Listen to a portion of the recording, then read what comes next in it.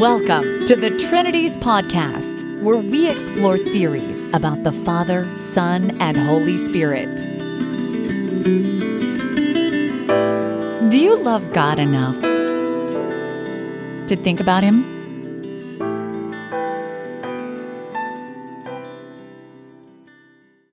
Episode 183, Challenge Unmet. This episode of the Trinities Podcast is a follow-up to episode 124, which was over a year ago. That episode is called A Challenge to Jesus is God Apologists. In that episode and the blog post, which has the argument all laid out and explains the premises, I challenge people who go around saying that the Bible teaches that Jesus is God to say what, if anything, is wrong with this argument.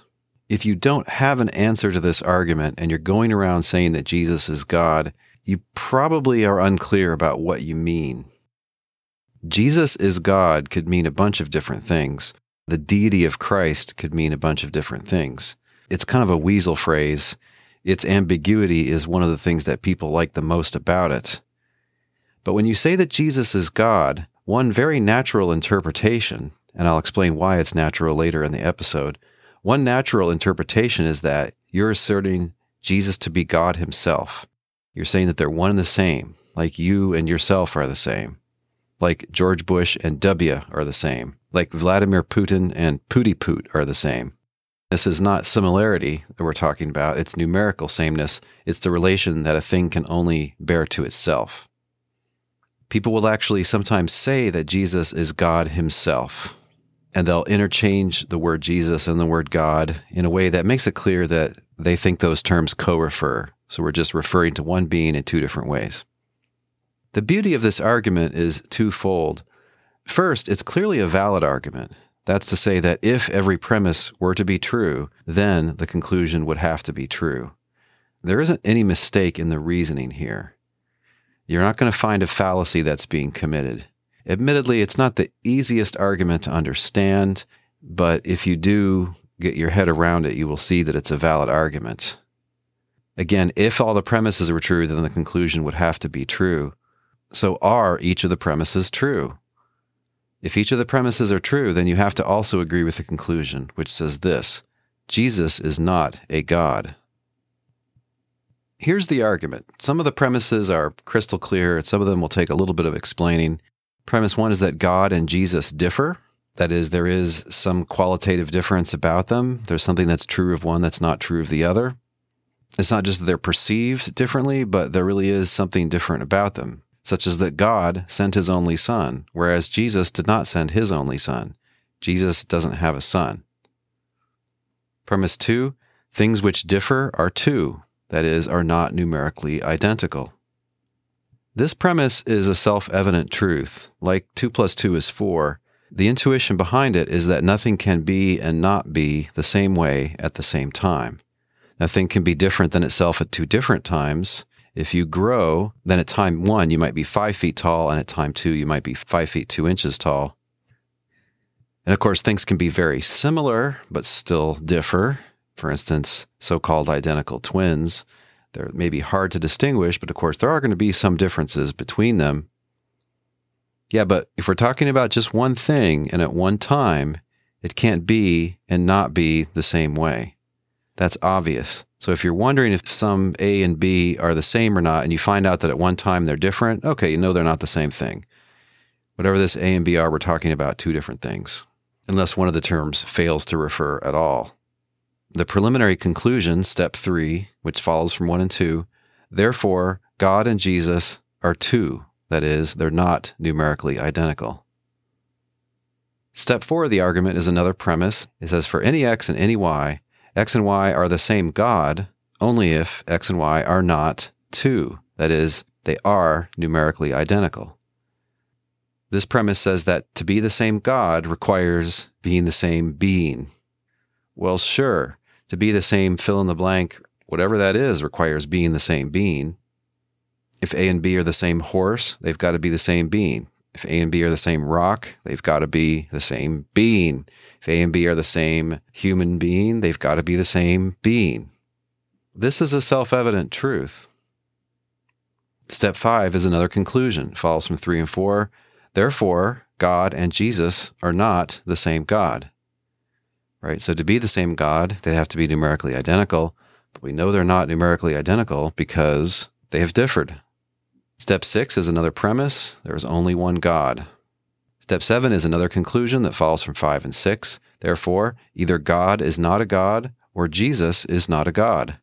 If there's only one God and God and Jesus are two, then one or both have to fail to be a God because they can't both be because there's only one God. Step 8 is another premise that says God is a God.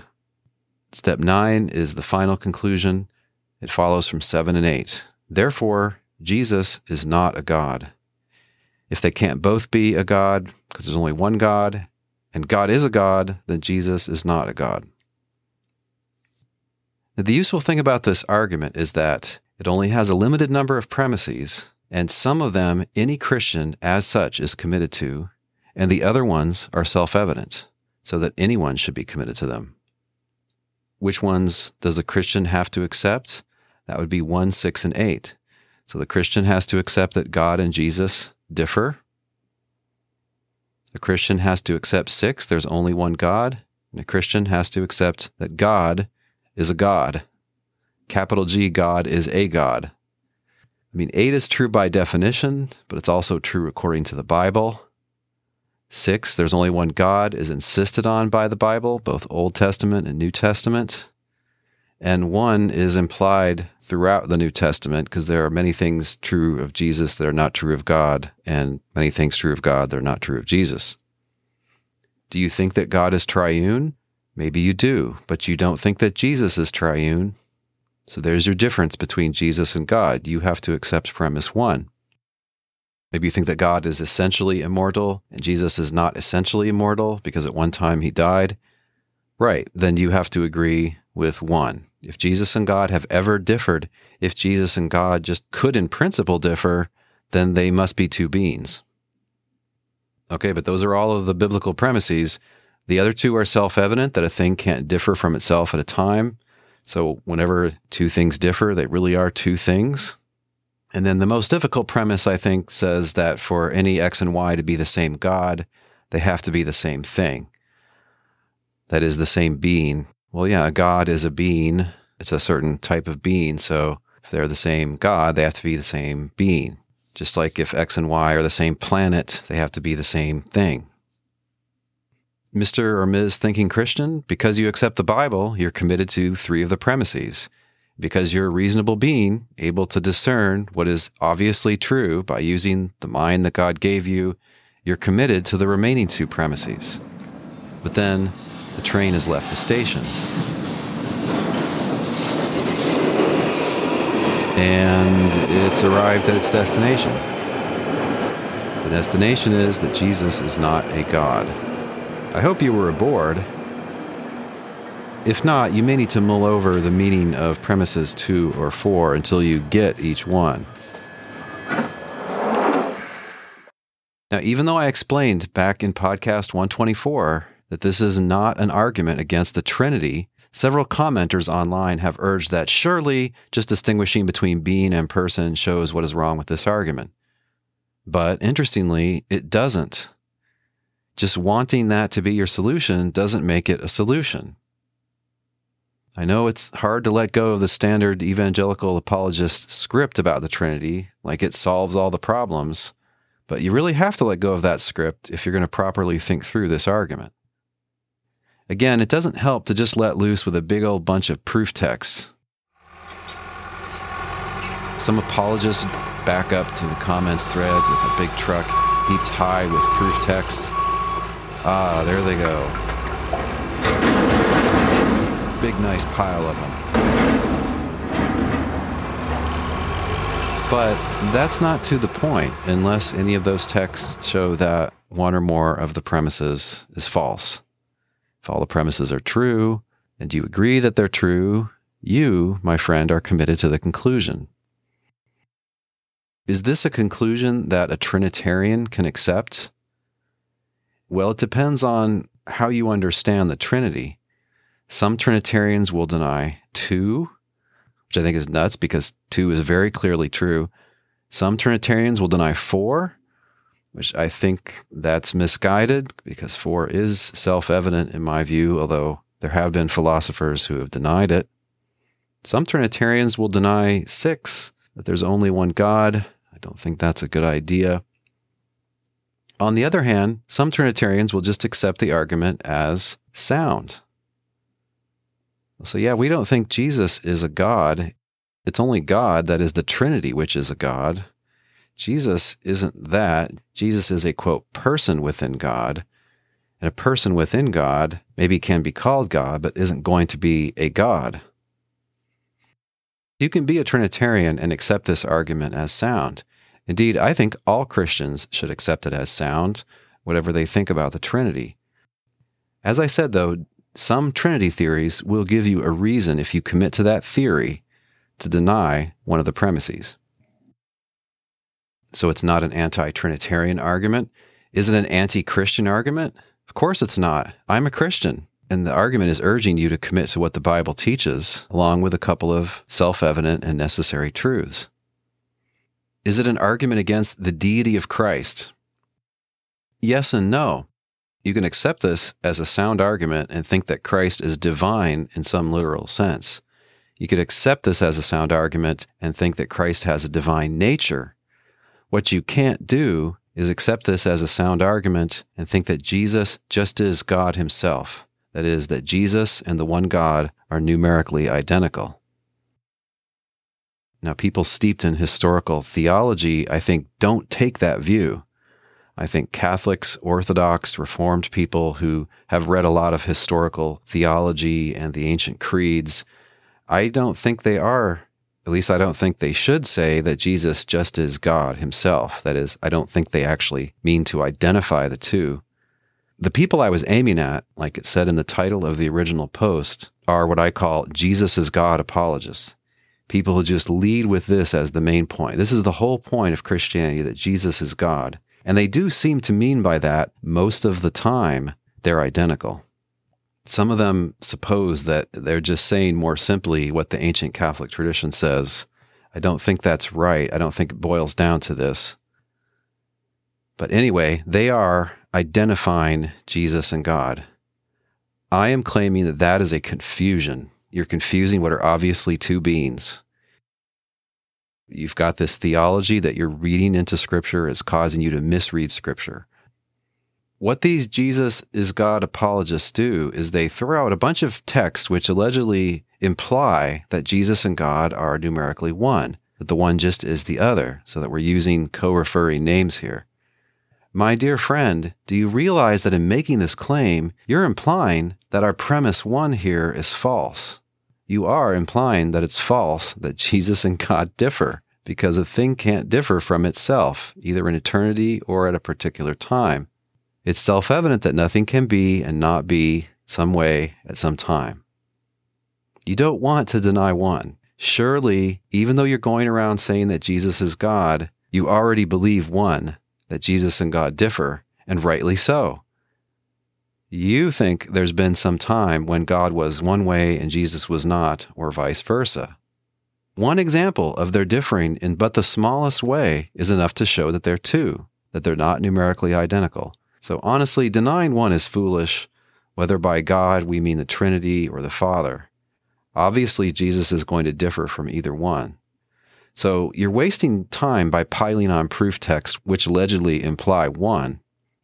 They had better not imply one, because it's presupposed in the whole New Testament that Jesus and God differ.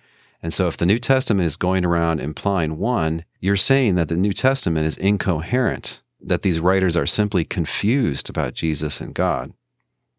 Of course, they're misreading the Scriptures. The things they say only God can do are clearly things that God might empower someone else to do, like walk on water, heal the sick, serve as an atoning sacrifice, or forgiving sins. Even being addressed as, quote, God, or being described as God or as a God doesn't imply that you're the one God. Don't take my word for it. Search the Scriptures and see if it's so. Again, I think all Christians should accept this argument. I think it's a forge on which to hammer out a coherent view about God and Jesus. It doesn't beg any questions, nor does it involve any weird speculations. About the conclusion, you have to keep in mind how little it says. It says that Jesus is not a God, which is to say that Jesus is not divine in exactly the sense that the one God is divine. The lowercase word God in this argument is used unequivocally. It means being the sort of thing which the one God Yahweh is. Whatever it takes to be Yahweh, that's what it is to be a God in this argument. And of course, pointing out that God is a God does not imply that there are others. If you're an only child of your parents, you are still a child of your parents, right? When the Trinities podcast returns, I'll discuss the one substantial answer that I have received from a Jesus is God apologist to this argument.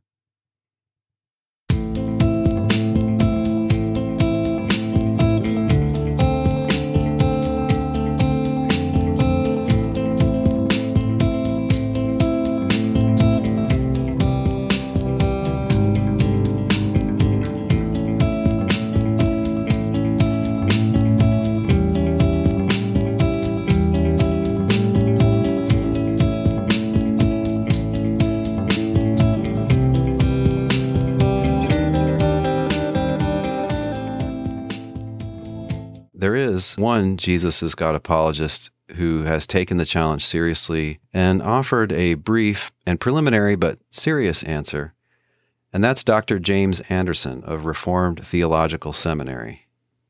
He steps up to the plate, and in a post on his blog, I've got a link for that on this episode at trinities.org, he puts his finger on what I think is the most deniable premise, which is premise 4. That is, for any x and y are the same God, only if x and y are not 2. That is, they have to be numerically identical. You could paraphrase it as, being the same God requires being the same being, the same entity. I think that's self-evident. Of course, it's not asserted by the Bible, so if your main objective is to defend, direct assertions of the Bible, this isn't going to be one of the things that you're going to be concerned about. Yeah, but if it's really self-evident, it's like 2 + 2 is 4, it's still foolish and irrational to deny it. What Dr. Anderson does is he points out that there are very smart philosophers who have given a principled reason to deny something like our premise 4. And that principled reason is the metaphysics of material objects. If you've done any reading about recent Trinity theories, you may know that Dr. Michael Ray of the University of Notre Dame and Dr. Jeffrey Brower, philosophy department at Purdue, have suggested that there's something going on like this in the Trinity. I'm not going to go into all that now. I have a paper which I'll link on the blog post if you're interested in hearing about that whole approach. But anyway, as for the metaphysics of material objects, they think that you can have non-identical things that are to be counted as the same physical object. One example that Ray gives is an object which he thinks is both a statue and a pillar. You're supposed to imagine those Greek maidens that are pillars on the Parthenon in ancient Athens. So there's a statue of a beautiful young lady there, and then there's also a pillar there. And he says the statue and the pillar have to be distinct. They can't be identical because one could exist without the other. And yet he thinks they're to be counted as one because they're composed by the same material. Now, this is not a stupid theory. It's an interesting theory. It's a theory that tries to make sense about how we think about things like statues. It's very disputable. A lot of philosophers would say there can't be non-identical physical objects in the same place at the same time, and they would both weigh 500 pounds. But then if you weigh both of them together, you just get 500 pounds and not 1,000 pounds. So on the level of metaphysics, it's very disputable. It is one of the theories in the field, though. What Ray and Brower do is they suggest that something like this is going on in the case of the Trinity. So there's something analogous to matter in God, something that plays a role in the Trinity like matter plays when we're dealing with physical objects, and that this matter simultaneously constitutes or composes the 3 different persons. And so because they're composed of that same matter, they're to be counted as one, although they are non-identical. That's their view. Again, I'm not going to take the time to critique this Trinity theory, but it is a Trinity theory out there. This is not what James Anderson says, though. Part of his reply is this. The lump Athena example, so that's an example where you've got the lump of clay and then you've got the statue made of that lump of clay, The idea is that those are non-identical things, and yet they are the same material object or something like that. He says the lump Athena example shows that this assumption, he's talking about my premise 4, is at least disputable, if not clearly false. Well, it's going way too far to say it's clearly false. He continues, on account of cases like this, some philosophers have argued for a metaphysical relation known as numerical sameness without identity. True, he's right about that. He continues, I therefore suggest that premise 4 of Tuggy's argument is disputable in the same way that premise 4 of my parallel argument is disputable. To be clear, I'm not suggesting that the metaphysical relationship between Jesus and God is the same as the metaphysical relationship between Athena and lump. In other words, it's not that they're composed of the same batch of clay. Well, good. It's good that he's not saying that it's the same relation. He says, I offer the parallel only as a way of disclosing the vulnerable premise in Tuggy's argument. Challenge met? I don't think that does meet the challenge. Even if the general principle that for any x and any y, x and y are the same whatever, only if x and y are not 2, even if there are plausibly counterexamples to that, the kind of counterexamples he's gesturing at wouldn't apply to my premise 4. Because it doesn't say for anything whatever, it says for any x and y, if they're the same God, then they have to be not 2. That is, they have to be the same being. Now, in a follow-up post, Dr. Anderson makes clear that no, he doesn't accept the Ray-type metaphysics about material objects, where things can be non-identical and yet the same material thing. Dr. Anderson says this, as I suggested in my book, the relationship between God and each person of the Trinity isn't exactly numerical identity, but from our vantage point, it may be conceptually indistinguishable from numerical identity. It's analogous to Ray's numerical sameness without identity in the sense that each divine person can be logically distinguished from the Godhead and from the other 2 persons, yet each is numerically the same God. If you tell me you have trouble conceptualizing that, my immediate response is, no kidding, are you surprised?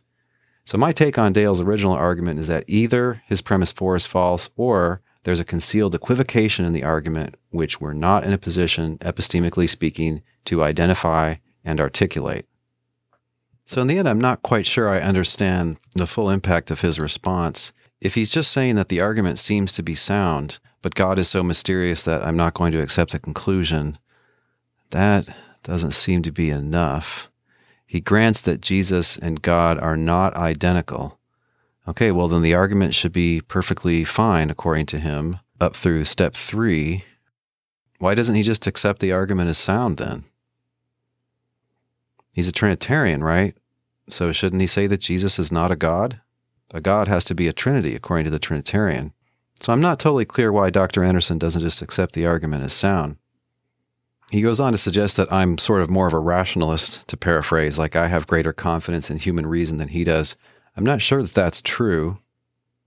He goes on to say, a further significant difference, which accounts in large measure for our divergent assessments of his original argument, is that I consider the biblical witness to the deity of Christ, that is, that the Son is divine in the same sense that the Father is divine, to be far more clear and compelling than he does. Yes, amen to that. But even given what he's just said, technically he can accept the argument as sound. If the Son is divine in the same sense as the Father, okay, that might be so, but the conclusion is that Jesus is not a God, which means he's not divine in the same sense as the one God. Now, I think the one God just is the Father, but he can say what he said and still accept the argument. Good luck getting the New Testament to make this assertion that Jesus has the same degree, the same quality of divinity as God. What the Jesus is God apologists do is they just go straight for identity. And I think Dr. Anderson is right to not do that. However, the argument from the Bible to full divinity is going to be tricky, given Dr. Anderson's views. So if he wants to just make a Mysterian reply to the argument, that's one thing. But I think the main thrust of his answer was to try to cast doubt on my premise 4. And I don't think what he said is really adequate to cast doubt on premise 4. What he says in his follow-up blog post, in a part that I didn't read just now, is that doesn't all the justification for my premise 4 depend on that it's an instance of a more general principle for any x and for any y than for any f. If x and y are the same f, then x just is y, and vice versa. I guess I do think that that one is also self-evident. And I completely understand that there are philosophers who have disagreed with it. I think, though, that Dr. Anderson is placing too much weight on that fact. And the reason is there are quite a few truly self-evident truths, things that every sane person knows, which have been denied by famous philosophers. There have been a number of famous philosophers, East and West, who asserted that there's only one thing, there's only one reality. They claim that it's impossible that there be more than one thing. Okay, but even though super smart philosophers have gone around and said this and argued for it, and maybe you haven't grappled with those arguments, I think they're still abundantly justified in thinking that there are many realities. For instance, you and me. There have been philosophers who deny that any event ever causes any other. People have denied that we know anything about the world around us. There's a famous living philosopher now who thinks that some contradictions can be true. Another recent philosopher who's as famous as philosophers can get within philosophy has suggested that every possible world is just as real as the world we inhabit. Now, I think all of these claims are barking mad. So why do smart people deny them? Well, they get theorizing, and they find at a certain point that their theory requires them to deny one of these things. And that's how it is with the metaphysics of material objects. The first thing that Ray or Brouwer would say in defense of their view about that is that the other views are also strange, possibly even paradoxical, but at least counterintuitive. And so, yes, this solution to the problems is strange, but all the solutions are strange. Strange is one thing, but going against common sense is another. And I think that this principle, if we're talking about distinct beings, we can't be talking about the same God. I think that is part of common sense. And I'll also say this, I think Dr. Anderson is engaging in special pleading. Some time ago, I wrote a story in a blog post designed to bring this point out. I'm going to go ahead and read that story to you now because I think it's fun and I think it makes the point well enough. And lest you get lost in all the details of it, I'll tell you the point in advance also. The point is that it's reasonable for us if we find out about a being that it's not identical to Yahweh, it's reasonable for us to conclude that it's not the same God as Yahweh. This seems really obvious in the case in my story, but I don't really think it's any less obvious in the case of Jesus and God. Special pleading is where you're applying a different standard to your own theory just because it's your theory. You're just giving it a preference that you wouldn't give to any other speculation just because it's the theory that you have. So it's a kind of arbitrariness in a defensive move. That's what I mean anyway by calling it special pleading. My story is called A Case of Progressive Revelation. The new kid at the high school seemed somehow different. He seems spiritual, mused Dell. I wonder if he's a Christian, wondered Jimmy. Let's ask him. Jimmy and Dell walked toward the school cafeteria, resolved to talk to the new kid and maybe even engage in a little lunchtime evangelism. They sat down at his table and introduced themselves. My name's Chad. Where am I from? Oh, you've probably never heard of it. Jimmy and I noticed the other day that you bowed your head for a moment before eating lunch. Were you praying? Are you a Christian? Jimmy and I are. I was praying, yes, answered Chad, but I'm not a Christian. I'm a Quatronian. Jimmy and Dell looked at each other. Probably you haven't heard of this religion. It's fairly new, and there aren't very many of us. We worship the one true God, Quattro. Oh, said Jimmy, as he struggled to process this news. Who is this Quattro exactly? Tell us more. He's the one true God. He sent us the prophet Nugai and inspired our sacred book, The Way It Is, which was written by Nugai and some of our other leaders. He pulled out a well-worn paperback from his backpack and held it out. Jimmy took it and examined the back cover. Well, I guess we disagree about God then, suggested Dell. Jim and I believe in the God of the Bible. You mean Yahweh? Yes, piped Jimmy, looking up from the book. Oh, I don't know how much we disagree about. You see, Quattro and Yahweh are the same God. Our religions differ in some ways, yes, but we worship the same God. Perhaps this is what your holy book says, but we'll have to disagree about that, suggested Dell. I hope not, replied Chad. Jim sat up straight, excited. This is going to be interesting. He handed back the book. Dell shifted to lawyer mode. Did this Quattro befriend Abraham and later send the prophet Moses to the descendants of Abraham? Absolutely not. Quatronian theology positively denies that Quattro ever did any such things. Did Quattro send his only son to us to teach us about himself and to die for the sins of the human race? Absolutely not. Way It Is, chapter 17, quotes Quattro as saying, "I am the son of no one, nor do I have a son to send, nor is there any son within me. Anyone who says that he has a son, that's not me." Okay, pressed Dell. Our God revealed himself to Abraham, sent Moses, and then later sent us his son. So clearly, we're not talking about the same God here. Not the same being, no. But the same God, yes, insisted Chad, waving the book. Dell looked confused, but remained silent. Jim came to his rescue. "Chad, how do we know that this Quattro is even supposed to be divine? Dell and I have read in various mythologies about so-called gods who are created, who die, and who do terrible deeds like deception, murder, and rape." "Oh, Quattro isn't like that. He has all the divine qualities." "Is he eternal?" "Yes." "Uncreated creator?" "Yes." "Perfect in every way, even morally?" "Yes." "And yet he didn't send Moses and Jesus?" "No." "Well, we Christians believe there's only one God. You're alleging that there's another one, but that can't be in our view." No. Quattro is a different being than Yahweh. Yes, the differences we've discussed prove that. But he's the same God as Yahweh. "That's absurd," declared Dell. "Any God just is a certain being. If we're talking about different beings, we're talking about different gods. Suppose we learn that in your country, every marriage is monogamous. And then we find out that your dad is married and has a wife named Chrissy. And we also learn that he has a wife named Sissy. We know then that his one wife is called both Chrissy and Sissy." "No, you don't," objected Chad. "What you know is that my dad has one wife. But for all you know, Chrissy and Sissy are the same wife, but different women." "But any wife just is a certain woman," shot Dell. "That's what you say. I don't have to accept your controversial theories about wives and women." "Theories?" Dell's mouth hung open, and he was red in the face.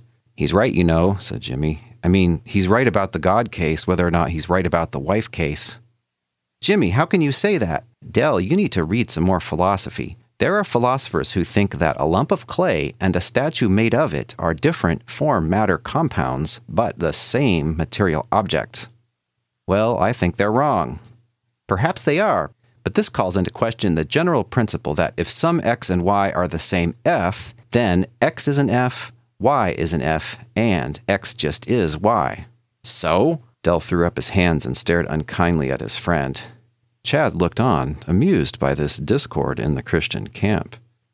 "The divine nature, we know, is far, far beyond us. Sure, we know some things about it, like that it includes omniscience, eternality, uncreatedness, and such, but there is far more that we don't know about it. Only a fool would say that he understands God completely." So how can we rule out that different beings can be the same God?" Dell looked distressed, but remained silent. "We've been told that this Quattro is eternal, uncreated, and perfect, and that he's a God. I don't suppose we can just assert that he's a fiction and leave it at that. It sounds like he could be both real and divine. And I take it," Jimmy looked at Chad, "that New Guy and others claim they've directly experienced the reality of Quattro." "Yes." "This is just too much," whined Dell. "No, hear me out. We're Christians, right? We believe in the Trinity, Father, Son, and Spirit. None of these is identical to any other. They differ in various ways, while each being divine. Each is a God, but they're the same God." "Well, that's what some Trinitarians say, but—" "Hear me out," interrupted Jimmy. "Father, Son, and Spirit are different beings. None just is any other. And yet they share the divine essence, which makes them the same God. Now, for all we know, this Quattro may share that same divine essence, making him that same God too. But God sent Jesus, while Quattro says he did no such thing."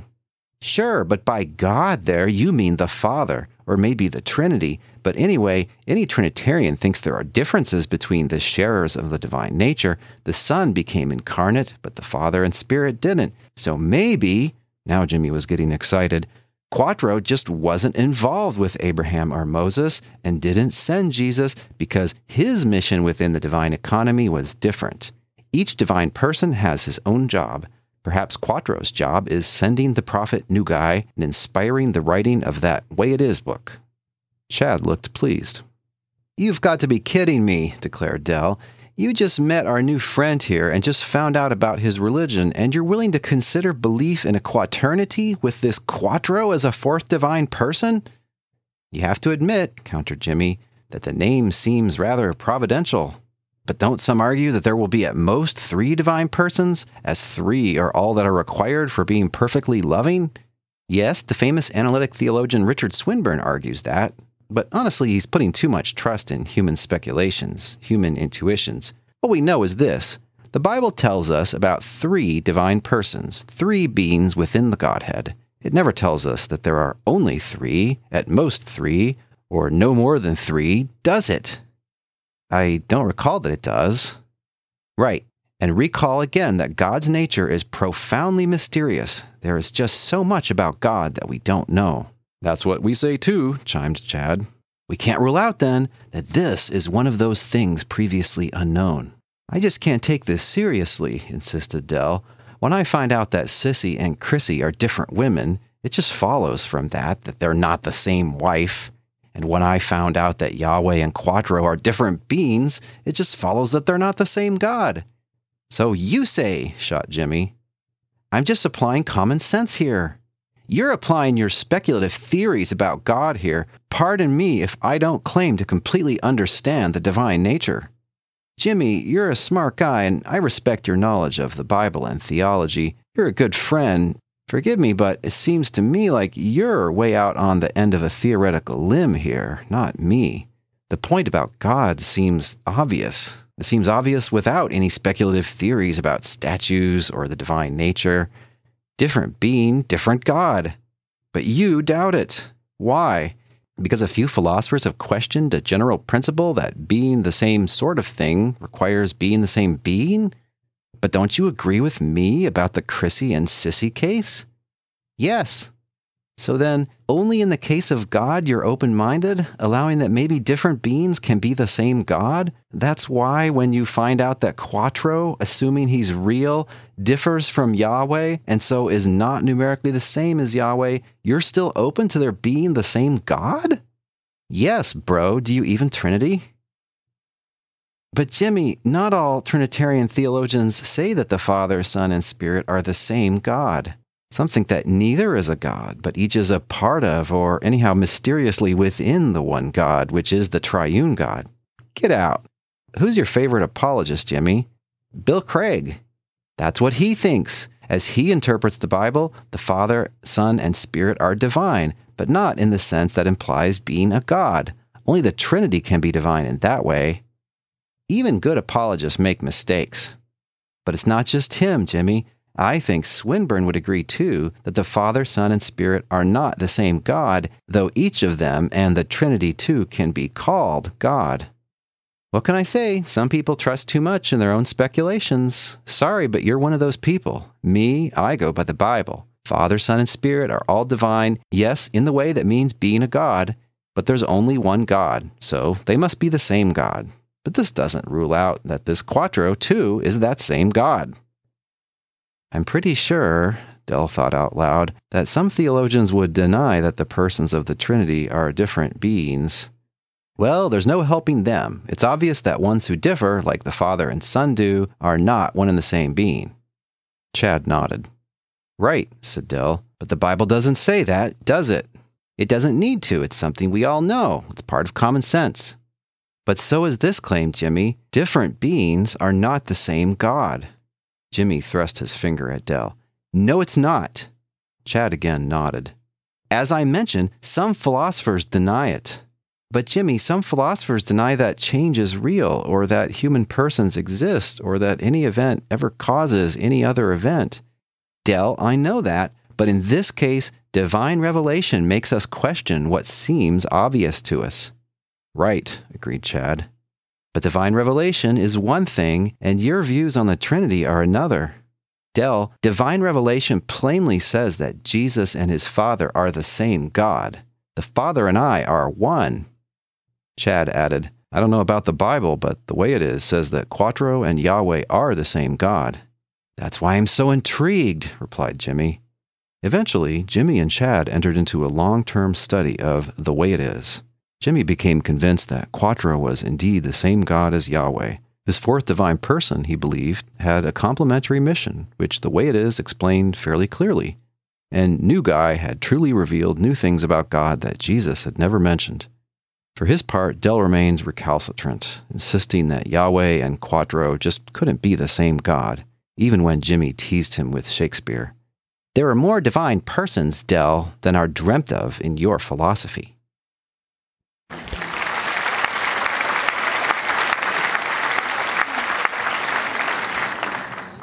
Perhaps Dr. Anderson will have more to say about this. I don't know. I hope he does.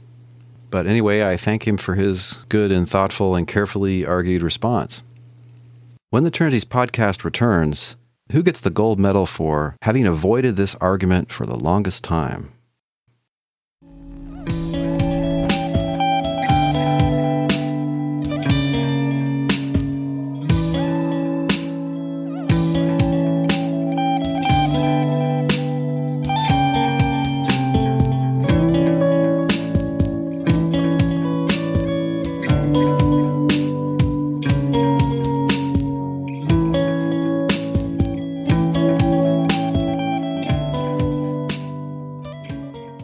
Now, how did this challenge get started? I think in episode 124, I alluded to how this began. What happened was in 2014, I was looking at probably some YouTube videos from some of these Jesus is God apologists, and probably I was viewing something by Dr. David Wood. And so I wrote up this argument and I sent it to him with a friendly note. I said, hey, I would like to argue about this off the record. What do you say about this? I know that you're a philosopher. You have a PhD in philosophy. I know that you can easily understand the concept of numerical identity, and you can understand premises 2 and 4, which may trip up a few people, but not you, because you're a PhD in philosophy. So look, you're saying that Jesus is God, but then what do you say to this argument?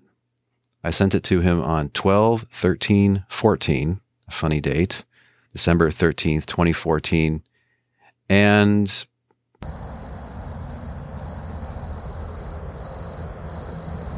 nothing. He ignores it. Doesn't care. Dr. Wood, you're not afraid of taunting would-be jihadis on YouTube? Why avoid this argument? It's a serious argument. Should be taken seriously. Seem like a serious guy. I think you need to have an answer to this. A couple of months ago, I had the pleasure of meeting Dr. Wood and his wife at a conference, and I asked him if he had a response. So it had been almost 2 years at that point.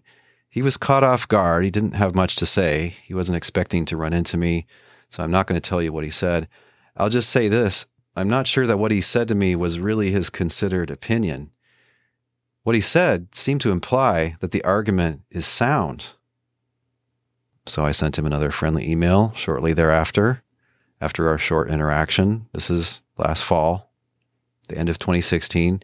And said, well, is that really your reply, that this argument is sound, so then you accept that Jesus is not a God? And he ignored it.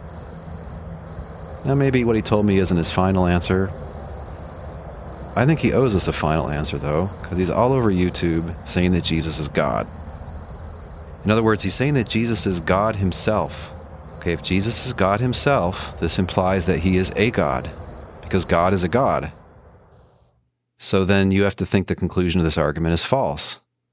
Okay, if that's your view and not what you said in brief conversation with me, admittedly you weren't prepared for that, fine.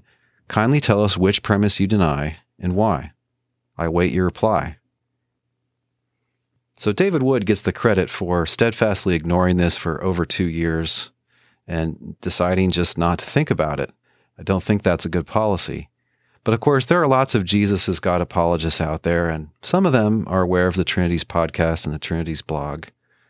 So here are some others. Sam Shamoon. Is the argument sound or not? Nabil Qureshi. Pretty sure you don't want to accept this argument, but then you need to deny a premise. Matt Slick, J. Wallace Warner, Ron Rhodes, Dr. Michael Heiser, Dr. Ravi Zacharias, Greg Kokel, Dr. Robert Bowman. Gentlemen, if you're going to go around saying that Jesus is God, and by that you mean that they're numerically one, the one just is the other, then I think you need to have an answer to this challenge. Otherwise, people shouldn't listen to what you're saying.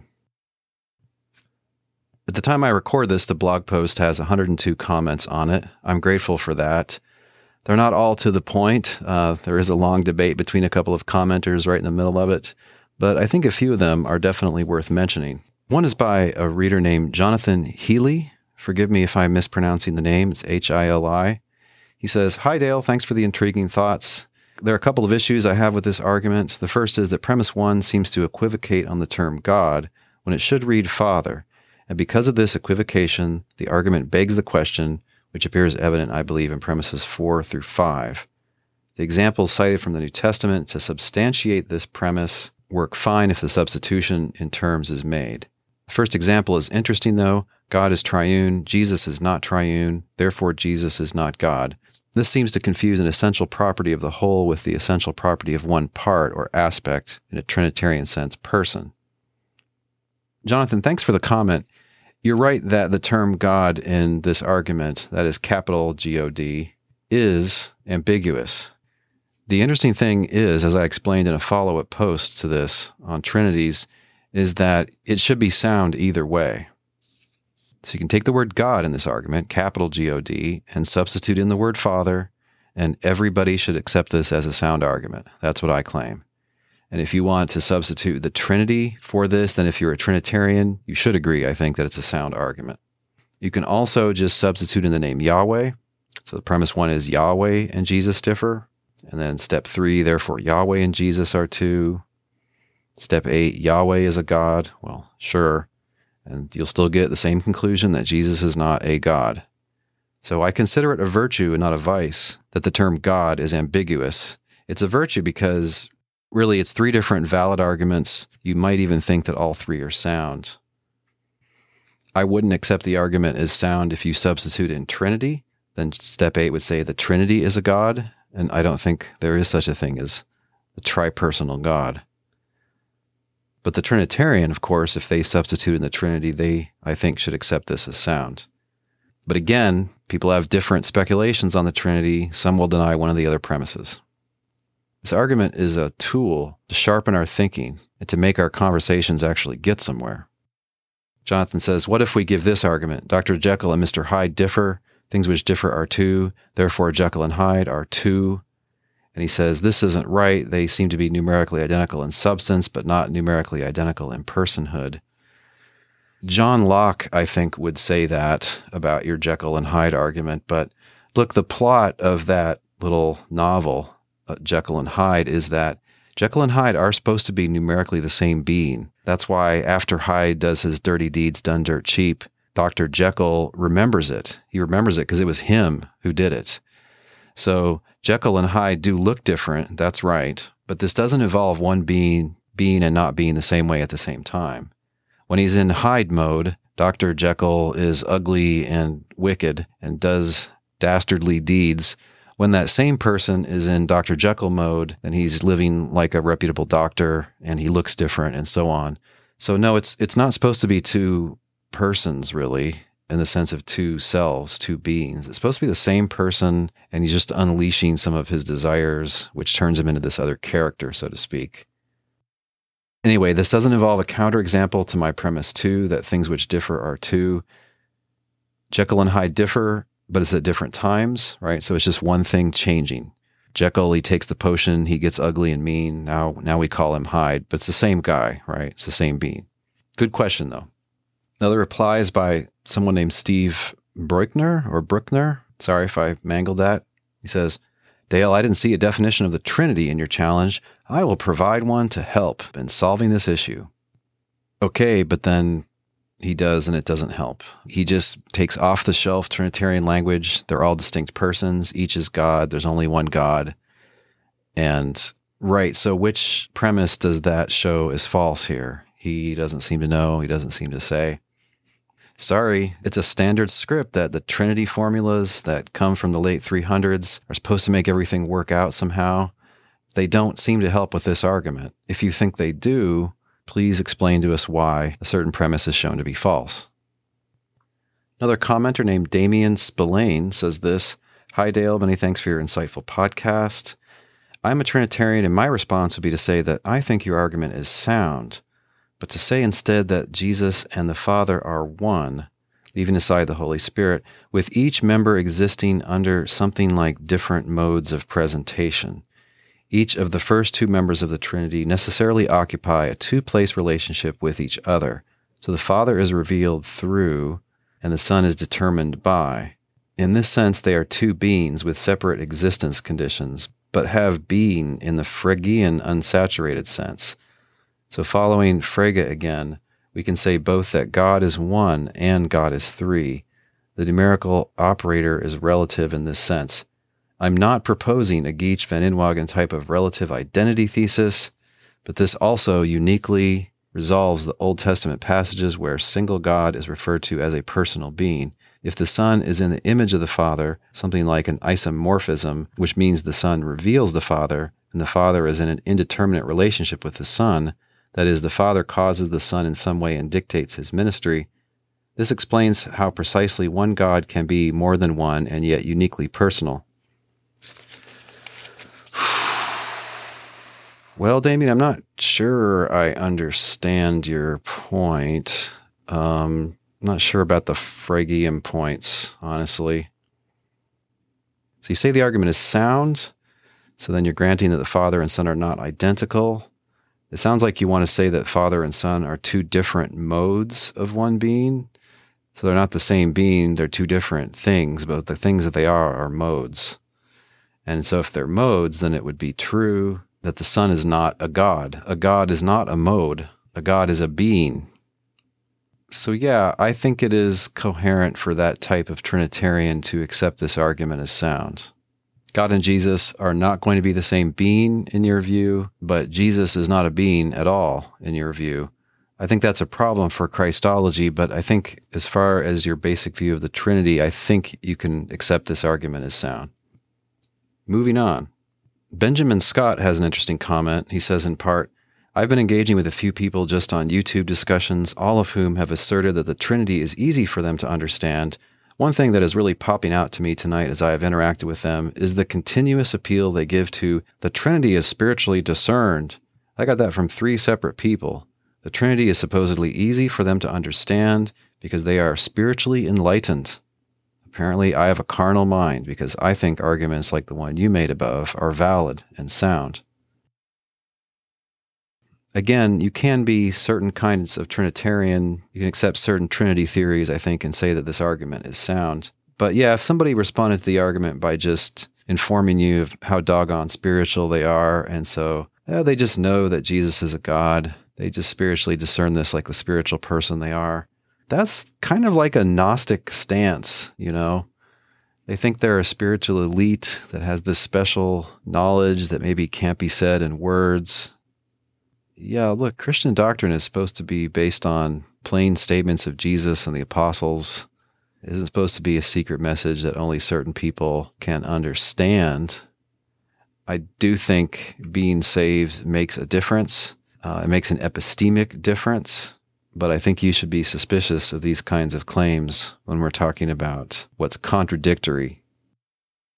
Another comment is from Idaho Doc. First part of it is this. I think the argument you present is correct from a classical logic perspective, but unsound on many levels.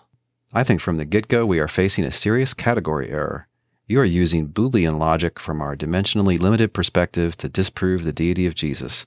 Premise 4 presupposes our limited experience, in which premise 4 is generally true, but not necessarily universally true. By universally, I mean to include the dimensionality where God lives, as well as our limited space-time where the apostles encountered Jesus as a man. The argument against this exists as an analogy when comparing plane geometry to spherical geometry. In plane geometry, the sum of angles cannot exceed 180 degrees, but a spherical triangle's sum of angles can vary between pi and 3 times pi radians. Yet we are talking triangles. I'm not sure that we are. Look, this is highfalutin speculative stuff. I'm not exactly sure why these geometrical examples are supposed to show that 4 can be false. I don't really see why gesturing at other dimensions helps. He continues, likewise, the concept of identity would seem to vary according to the complexity of the object and the dimensional perspective of the viewer. Nope, if that's what you're thinking, you're not thinking about the right concept. I'm not sure how else to explain it. You might want to search the blog post on Trinities for the word identity and read some of the posts that I've put there. He continues, theologians are left with philosophically unsatisfying terms, such as Father, Son, and Spirit, sharing an identical essence while being unique in personality. From the latter statement, premise 4 is valid. I think he means to say that it's true. If they share an essence, then it's going to be true. From the former statement, it is invalid. I think he means to say false. Well, look, my friend, premise 4 is either true or false. Which is it? Since the argument and conclusion are unnecessarily reductionist. I don't understand the response here. It ends with giving a kick to human philosophy. Look, where's the human philosophy here? Where's the premise that presupposes a controversial theory? The idea of numerical sameness is just a rock bottom level part of our conceptual abilities. We know the terms God and Jesus and that they refer. We know that things which differ can't be the same thing if we're talking about one time. We know that to be the same God, you have to be the same being. Right, where's the problematic philosophy here? Problematic speculations would be like this appeal you're making to other unknown dimensions and so on. And it's not even clear that those are relevant. Then he goes on a long tear describing what Dr. Michael Heiser claims is compelling evidence for Jewish binitarianism. So this is the view that God was long viewed as multi-personal by the Jews. And so when the Trinity came along, they think in the first century, oh yeah, well, we're familiar with a multi-personal God. Maybe it's 3 and not 2. But of course, Philo has 3, and sometimes he talks about more powers of God than that. Anyway, I don't want to get into the whole thing with Dr. Heiser. I would love to interact more with him sometime about this Jewish binitarianism business. I think there are some serious problems there, to put it nicely. Toward the end of his long comment, he says, perhaps it simply comes down to faith in the Bible and its revelation. Based on these and other biblical passages, there is a large amount of paradoxical declaration. If one strains too hard against it, one is in danger of disparaging the text itself. That is a place where I would never want to go. Idaho Doc, I don't want to go there either. But one thing you need to see is that attributing apparent contradictions to the Bible is uncharitable. You're supposing that those writers were confused. What we normally do when we come across an apparently contradictory interpretation of the Bible is we say, oops, I must have messed up there. That can't be right. That can't be what this person is saying. This guy isn't confused, is he? Let me see if I can come up with a better interpretation. Now, these are human authors. Maybe sometimes they're confused, but it looks like we need to search around and see if there's an available interpretation of what they said.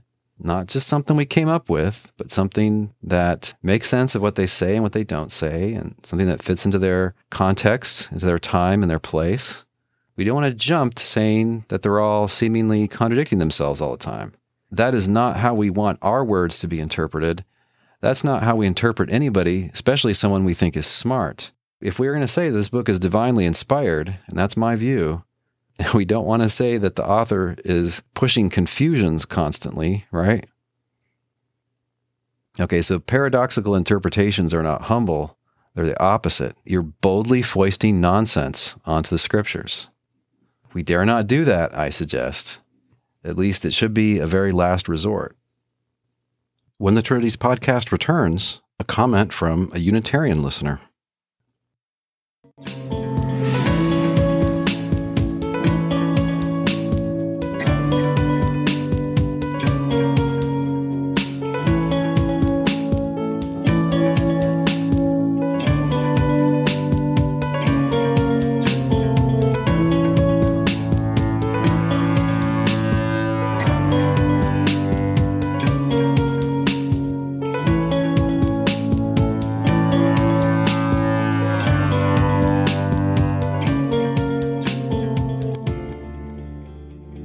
Another comment is from David Kemble Cook.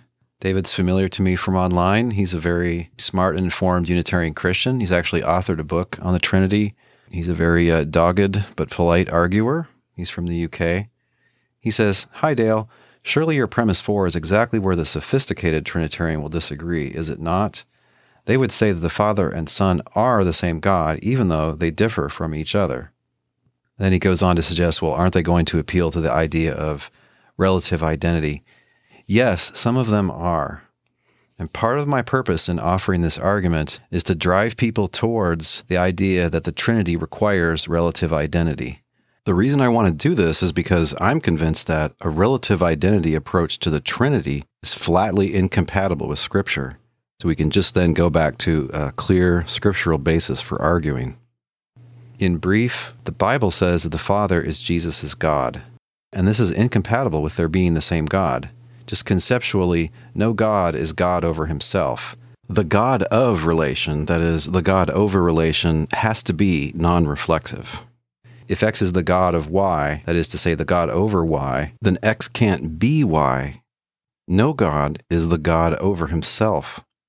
The New Testament says that the Father is Jesus' God. It says this repeatedly, about half a dozen times it says or implies this. Okay, well, they can't be the same God then. So even if you grant this metaphysical thesis of the relativity of identity, you run straight up against the Bible.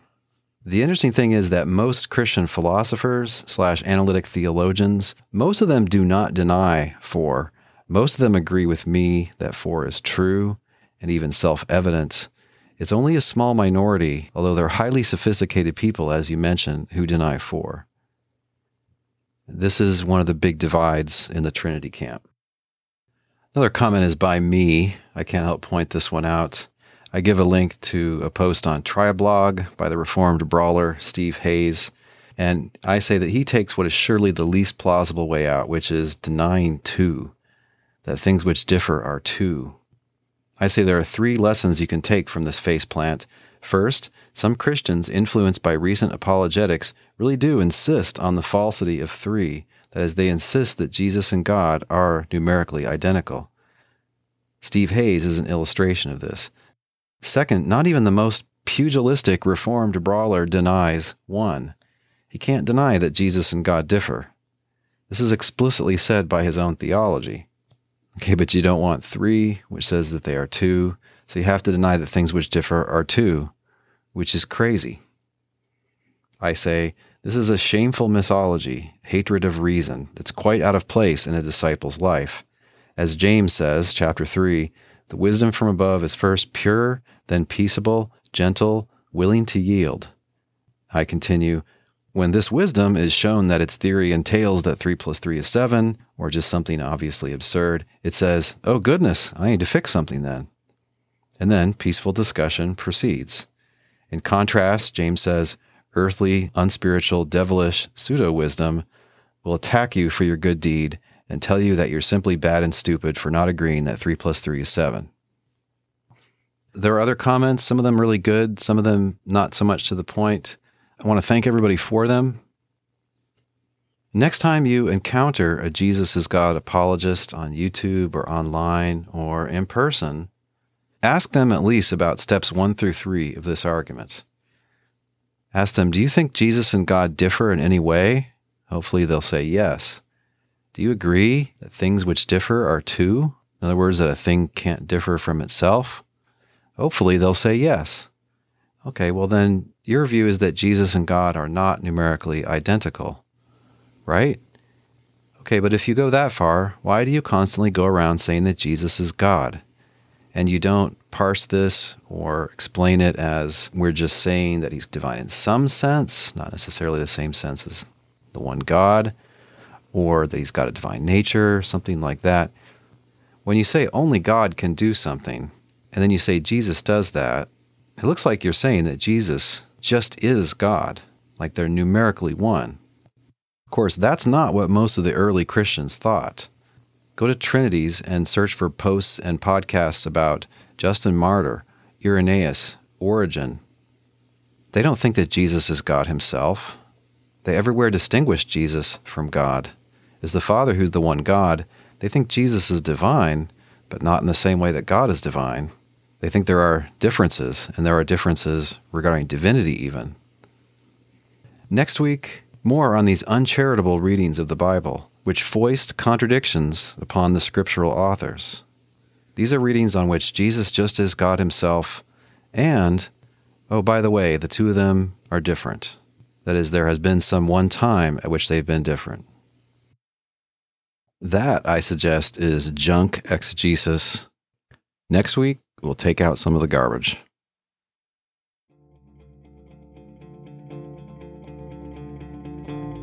We got a new review in the iTunes store for the US, and it's a little bit embarrassing, but I'm going to read it anyway. It's from a user named Gaza Dude Man.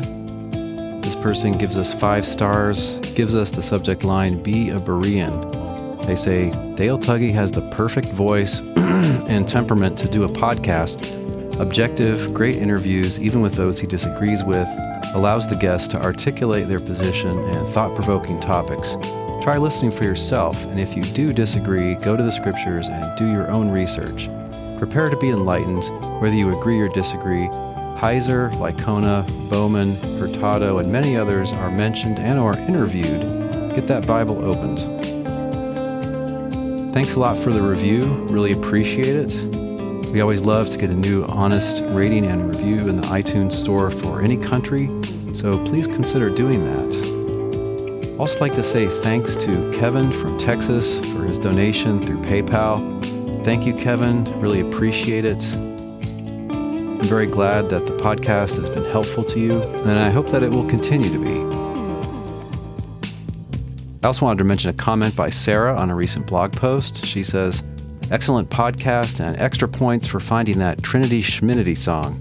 Your analysis of White's case was spot on, and I, for one, would pay money to see a Tuggy White debate. It would certainly remedy his apparent boredom in trotting out the same weak and often misleading arguments ad infinitum. I'd especially love to see a debate in which terms like person, being, and deity are defined up front by each interlocutor. Thanks so much for all the effort you have invested in your podcast and website. It is paying dividends for the kingdom." Thanks a lot, Sarah. I haven't heard from Dr. White. I hope that maybe I will in the coming months. Can't hurry a person on a thing like this. I have no idea if he's willing or not. But obviously the offer stands. If you enjoyed this episode of the Trinities podcast, please share on social media like Facebook, Twitter, and Pinterest.